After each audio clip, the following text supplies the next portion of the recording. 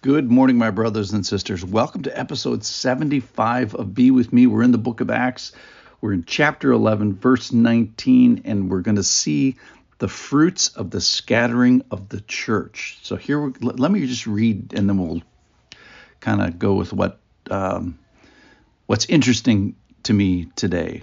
Now those who were scattered because of the persecution that arose over Stephen traveled as far as Phoenicia and Cyprus and Antioch, speaking the word to no one except Jews. But there were some of them, men of Cyprus and Cyrene, who, on coming to Antioch, spoke to the Hellenists also, preaching the Lord Jesus. And the hand of the Lord was with them, and a great number who believed turned to the Lord. The report of this came to the ears of the church in Jerusalem, and they sent Barnabas to Antioch. When he came and saw the grace of God, he was glad, and he exhorted them all to remain faithful to the Lord with steadfast purpose. For he was a good man, full of the Holy Spirit and of faith, and a great many people were added to the Lord. All right, so the book of Acts starts kind of with the rainbows and puppies, and there's no persecution, and everybody's in Jerusalem. And then chapter 8 verse 1, Stephen gets murdered, and on that day arises a great day of persecution. And because of that, verse 8:4 says, they were scattered. And then remember, we kind of drew a map in our heads of all the places that it went. And basically, they went all around the Mediterranean Sea. And today we find out a couple of different places. So the scattering happens because of Stephen, and the scattering was of people that were living in Jerusalem, probably from all these different places. And then most of them go back to their hometowns, and they go to, here today we find that part of the scattering was in Phoenicia, Cyprus, and Antioch. Now, Phoenicia is north of Israel. It's Lebanon, basically. If you look at the Mediterranean Sea, Israel's on the southeastern corner of the Mediterranean Sea. Just north of that, on the direct east of the Mediterranean Sea, eastern shore of the Mediterranean Sea, is Lebanon. And then there's this place, Antioch, which is in the northeast corner of the Mediterranean Sea. That's where Antioch is. It's in Turkey today. It's Antakya, Antakya today. You can go there today. And great line. They looked it up on Wikipedia, and they say this city is famous since forever.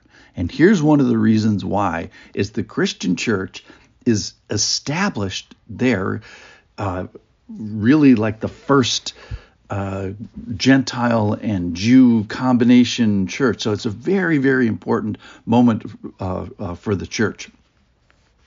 All right, so to who was the gospel preached? So there's this scattering, and then the gospel is spread. Who is it spread to? It's spread to Jews. Now, Peter had to get 7 revelations from the Lord to finally begin speaking to Cornelius and the non-Jews. But we find here, verse 20, but there were some of them, men of Cyprus and Cyrene. So that is from the island of Cyprus, and then Cyrene is actually in Libya.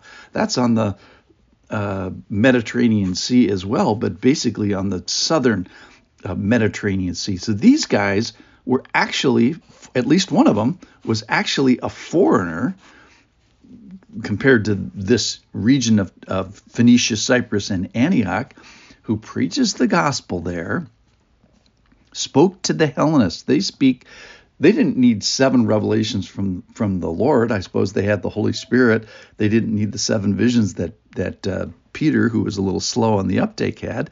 They start to preach to the non-Jews. So they make a big deal here, saying that when the gospel went out, it only went to Jews, except for these guys. And these guys started to speak to the Hellenists, and we find that the Lord's blessing was on it. The hand of the Lord was with them.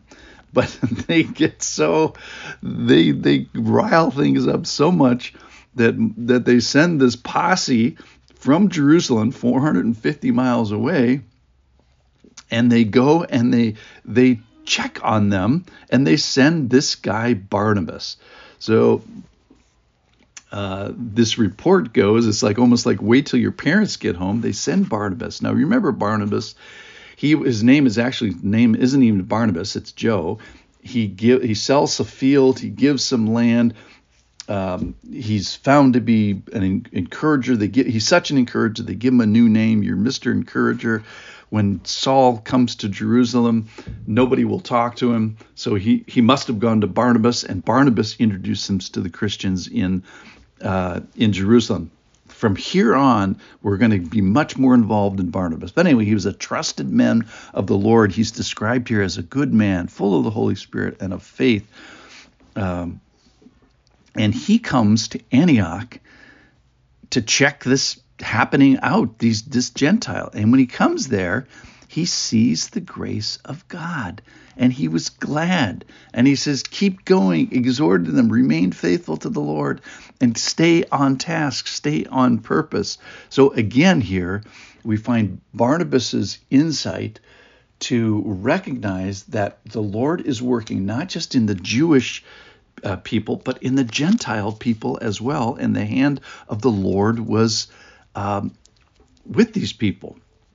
So my prayer today for all of us is, many of you are listening early in the new year. My prayer is that the hand of the Lord will be with you, just like it was with these men who were unnamed.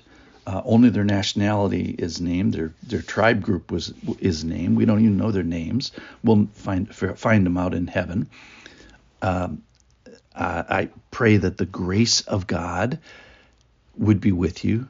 Those are the two things that that Barnabas saw when he came to the new Antioch church. And I pray, Lord, that you would get fellowship, that you would have people that would bring you joy. So keep going. Keep going with the next year. Remain faithful to the Lord. These are all very, very practical things that Barnabas charges the brand new church in Antioch. Thanks for listening. I'll see you tomorrow.